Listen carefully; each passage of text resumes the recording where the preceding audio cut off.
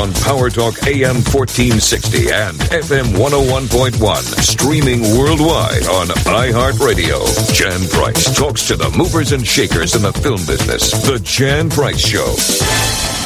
You are listening to The Jan Price Show, and my guest today is international sports car star Hurley Haywood. Welcome to the show, Hurley. Thanks for having me. I'm looking forward to talking with you. We're going to talk about your brand new documentary entitled Hurley.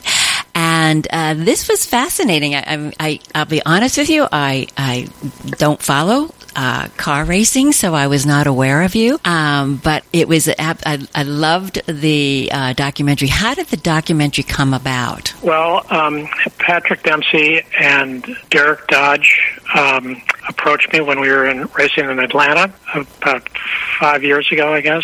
And Patrick asked me, he said, I want you to talk to the filmmaker, to Derek Dodge, and he's got something that I think that you might be interested in, and if you agree, we'll start processing getting the film together. So the timing was perfect. The book had just about been put together, and that was started. So I had the book and the movie. So the message. Derek was a really great. He really paid a lot of attention to the film that he was and the story that he was trying to get across, and he did it with a very delicate touch. Some of the subject matter was sensitive. Suicide. My racing partner had died of suicide in the early '80s, and also what it was like to be gay in the '70s and '80s, which was not an easy thing. So I think the timing was right on it, and away we went. And the end result was pretty spectacular. It really is. Now, you had your opening in L.A., right, on Monday? On Monday, yeah.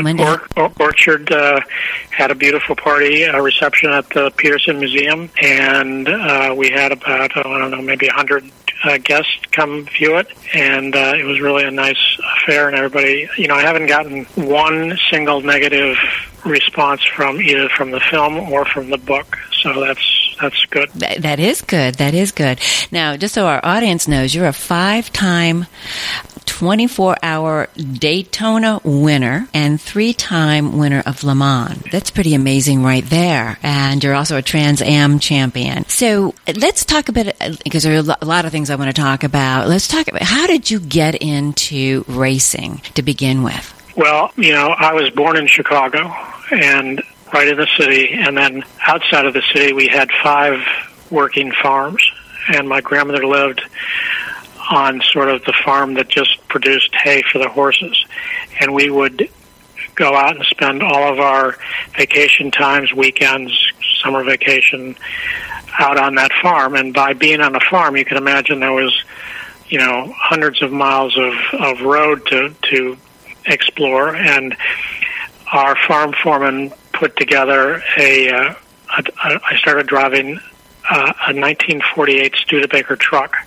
He made a special seat for me and blocks on the pedals, and away I went. And I drove that truck almost 4 years without my parents or my grandmother ever realizing I was bopping around the farm in that pickup truck. And how old were you? How old were you when you were doing this? I started when I was 12. 12, wow. So basically, I drove that for 4 years, and then I got my regular license when I was 16. So by having all of that practice, I was pretty sufficient on all kinds of different road characteristics, gravel, dirt, asphalt, no roads at all. So, I kind of had it all. And when I went away to college, my parents were so thrilled that I had gotten through high school. I went to a boarding school up on the East Coast, and they were thrilled that I made it through, and I had a Corvette that I took with me to college, and I used to race the Corvette in autocrosses, and one weekend Peter Gregg, who owned Burmos Porsche, a very famous dealership, and also was very a good race car driver, and was with Porsche, and I beat him. And he sort of came up and introduced himself and said, you got to be pretty good to beat me, and that's started that friendship, and that guidance.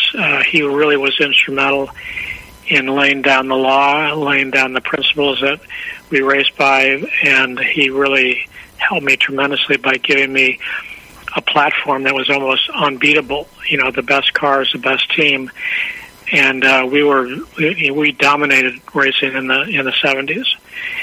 And then, unfortunately, he committed suicide, and in 1980.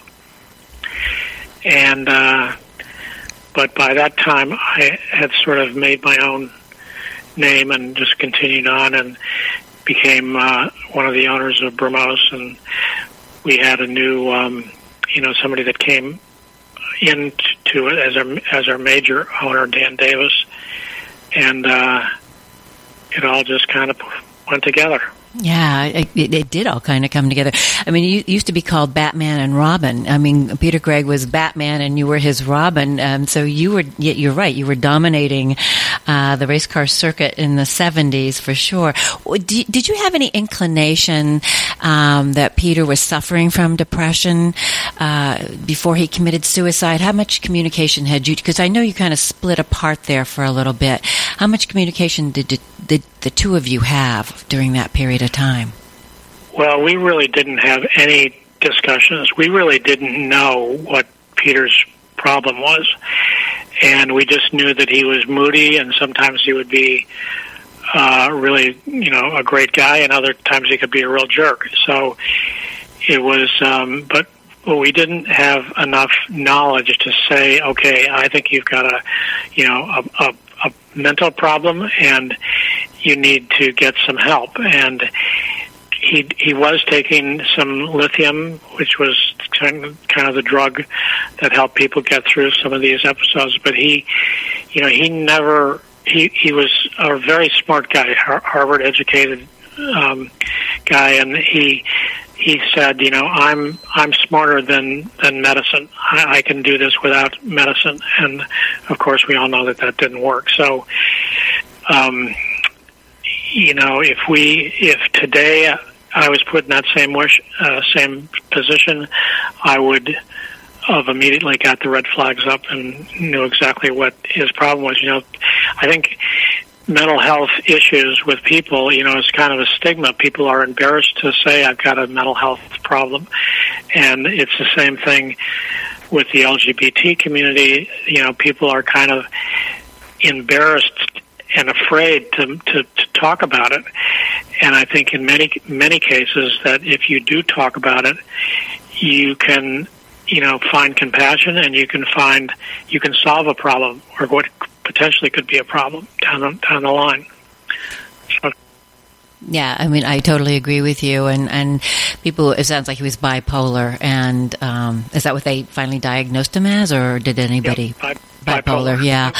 A lot of people who are bipolar feel exactly that same way. They like the highs, and they don't like feeling that numbness. I've talked to people who have gone through this, and they just stop taking their drugs because they don't like to feel that evenness, because they're used to the high and the lows too. But and they tend to stop. You're exactly right, taking the medication when it's so important that they do take it. So, but hindsight, you didn't know at the time what he was suffering from, and so that's how we learn in life, I suppose.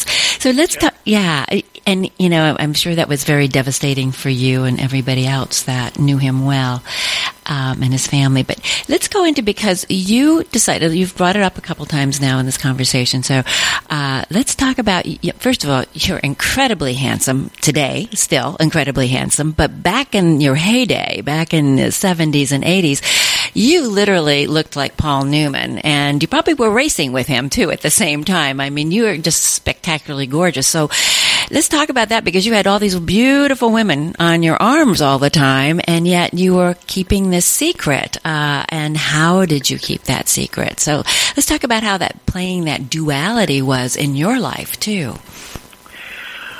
Well,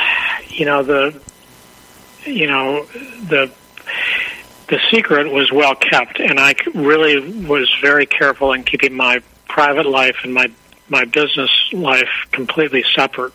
And, it worked pretty well, but the industry And the people that I drove for and was close to in the racing business, they all knew that I was gay, but it was not something that was necessarily discussed, and it was not something that ever presented a problem because I could keep my foot down harder and longer than the guy next door, and I won a lot of races by being able to do that.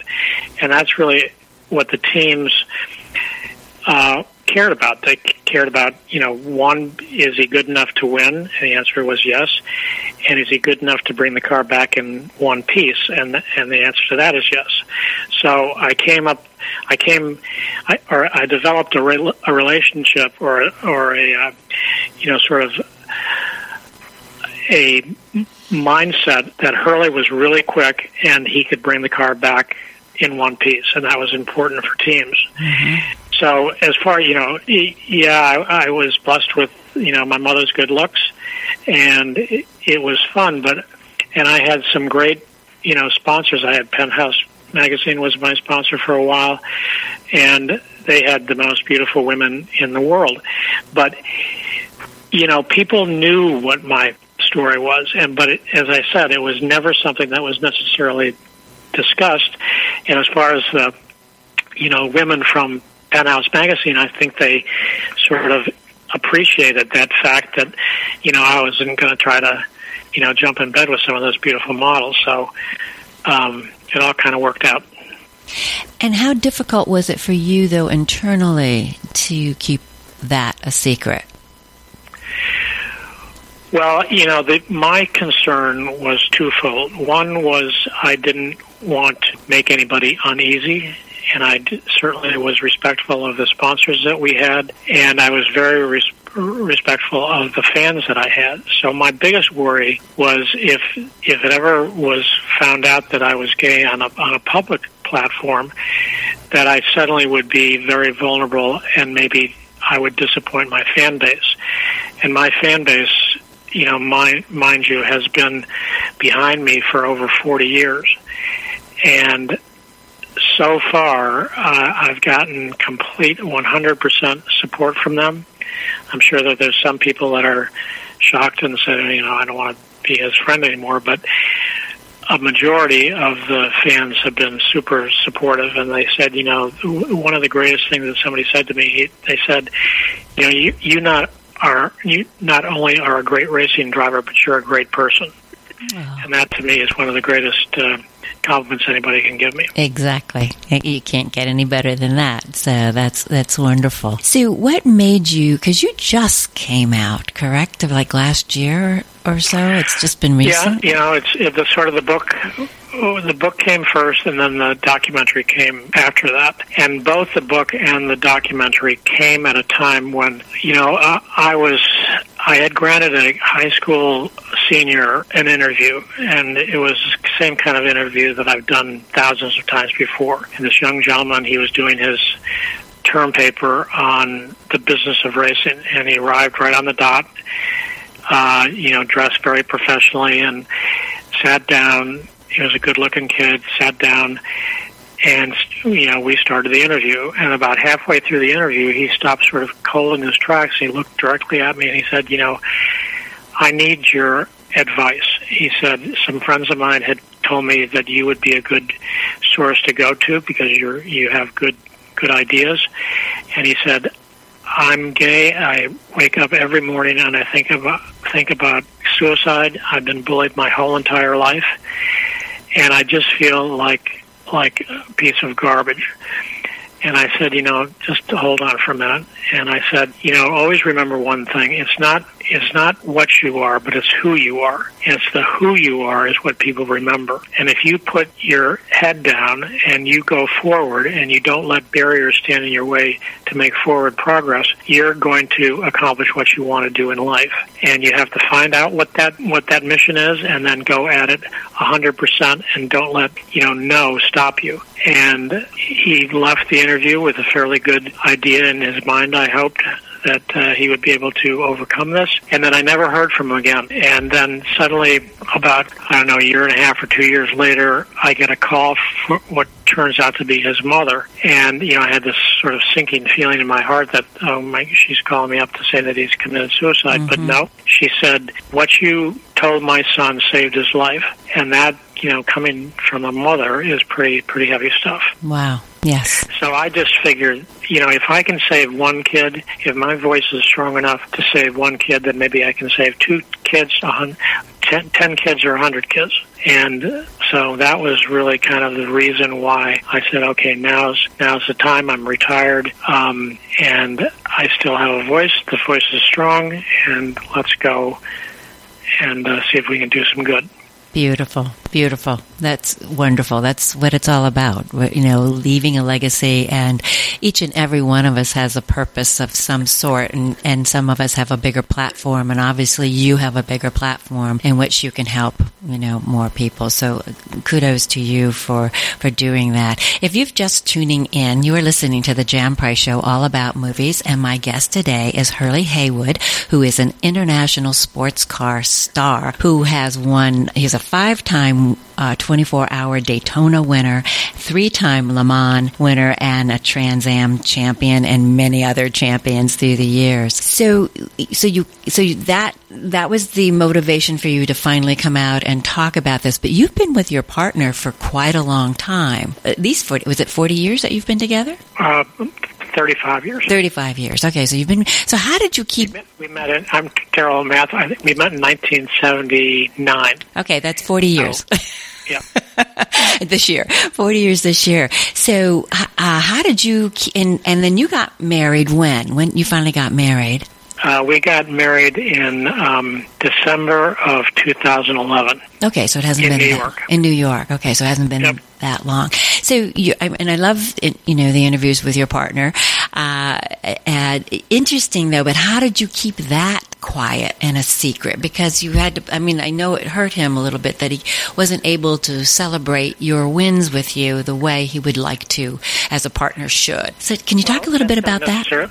That's not necessarily true. We decided that when New York made it legal to marry in New York, we decided, okay, now's the time. We've been together for 40 years, but it was now legally acceptable to get married. The Supreme Court had issued, I think the Supreme Court actually made that ruling that marriage was legal nationwide after we had gotten married. But we put together a group of friends, of really close friends, and went up to New York and got married in Central Park, right on the bridge. And it was a beautiful day, and it was a perfect thing. We had a beautiful lunch and dinner in New York at some of the great restaurants there, and it was really a lot of fun. But we didn't want to make it, we didn't want to make a lot of hoopla about it. We just wanted to be a personal thing with our closest friends. So that's why, a lot of people didn't know about it. But I meant as far as through the years with your partner, that when you were racing still and you were winning, he had to stay in the background is what I meant, not after you got married. And how different... He's not really comfortable with being in the limelight. He's really, shy, kind of like I am. And he just preferred to stand, behind me. But, there were a few circumstances, and he'd mentioned those in the film, where he felt really excluded and, looking at Victory Lane through a chain link fence with his friends. And that was something that, it was unfortunate that he was there, but it was something, he was there because he didn't want to make a scene. He didn't want to, give me a big kiss on Victory Lane, right. And because he knew that would make him uncomfortable and it would make me uncomfortable. Right. Exactly. So he just said, "Okay, I'm gonna stay behind, and we'll celebrate when we get home." That's great. And even heterosexual couples could feel the same way. Wanting to keep their relationship quiet and not being out in the public limelight so much. Hurley, do you think that? Well, first of all, when did you realize that you were gay? Pretty early in my life. Really?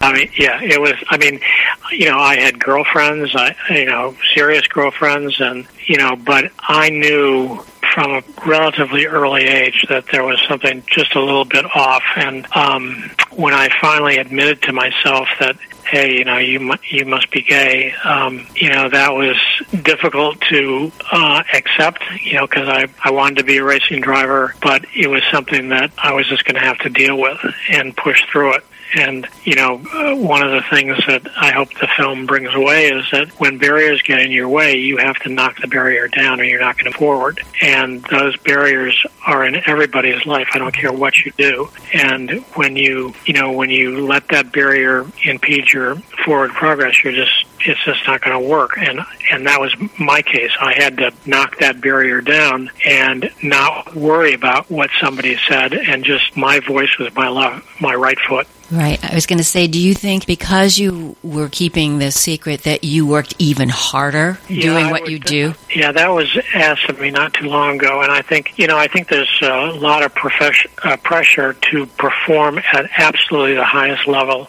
humanly possible, and I think that's a little bit magnified by the fact that yes, you're gay, and now you have to prove that gay guys can drive just as fast as straight guys, and so that's kind of what I thought, and I didn't let being gay stand in the way of me being a good racing driver. That's great, and you certainly didn't. We have time for maybe one more question, and that is, how did you and Patrick Dempsey connect? Because you work together now. Yeah, I've known Patrick for a long time. When he was racing for Mazda, he would always come up and ask advice, and I would give him advice, and he, I thought that it would be really great if we were able to get him over on the Porsche side.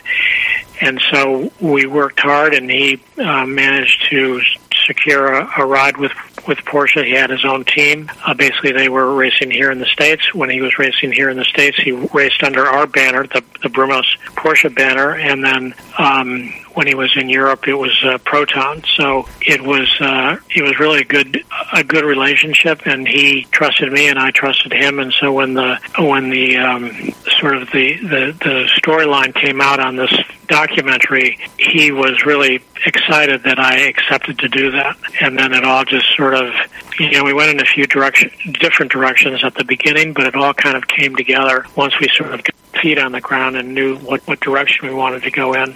And then it all came out really well. Very proud of it. That's great. I have one more quick question. I live in Carmel, California. Have you ever raced at Laguna Seca? I've raced at Laguna a lot. Yeah, that was one of my first tracks that I ever raced at. Actually, it was in Laguna in the early 70s, 71, I think. And then I've won a bunch of races there. I'm going to be the Grand Marshal there this year. Oh, when? At Laguna for the Vintage Festival. Yeah. The Encore d'Elegance? Yep.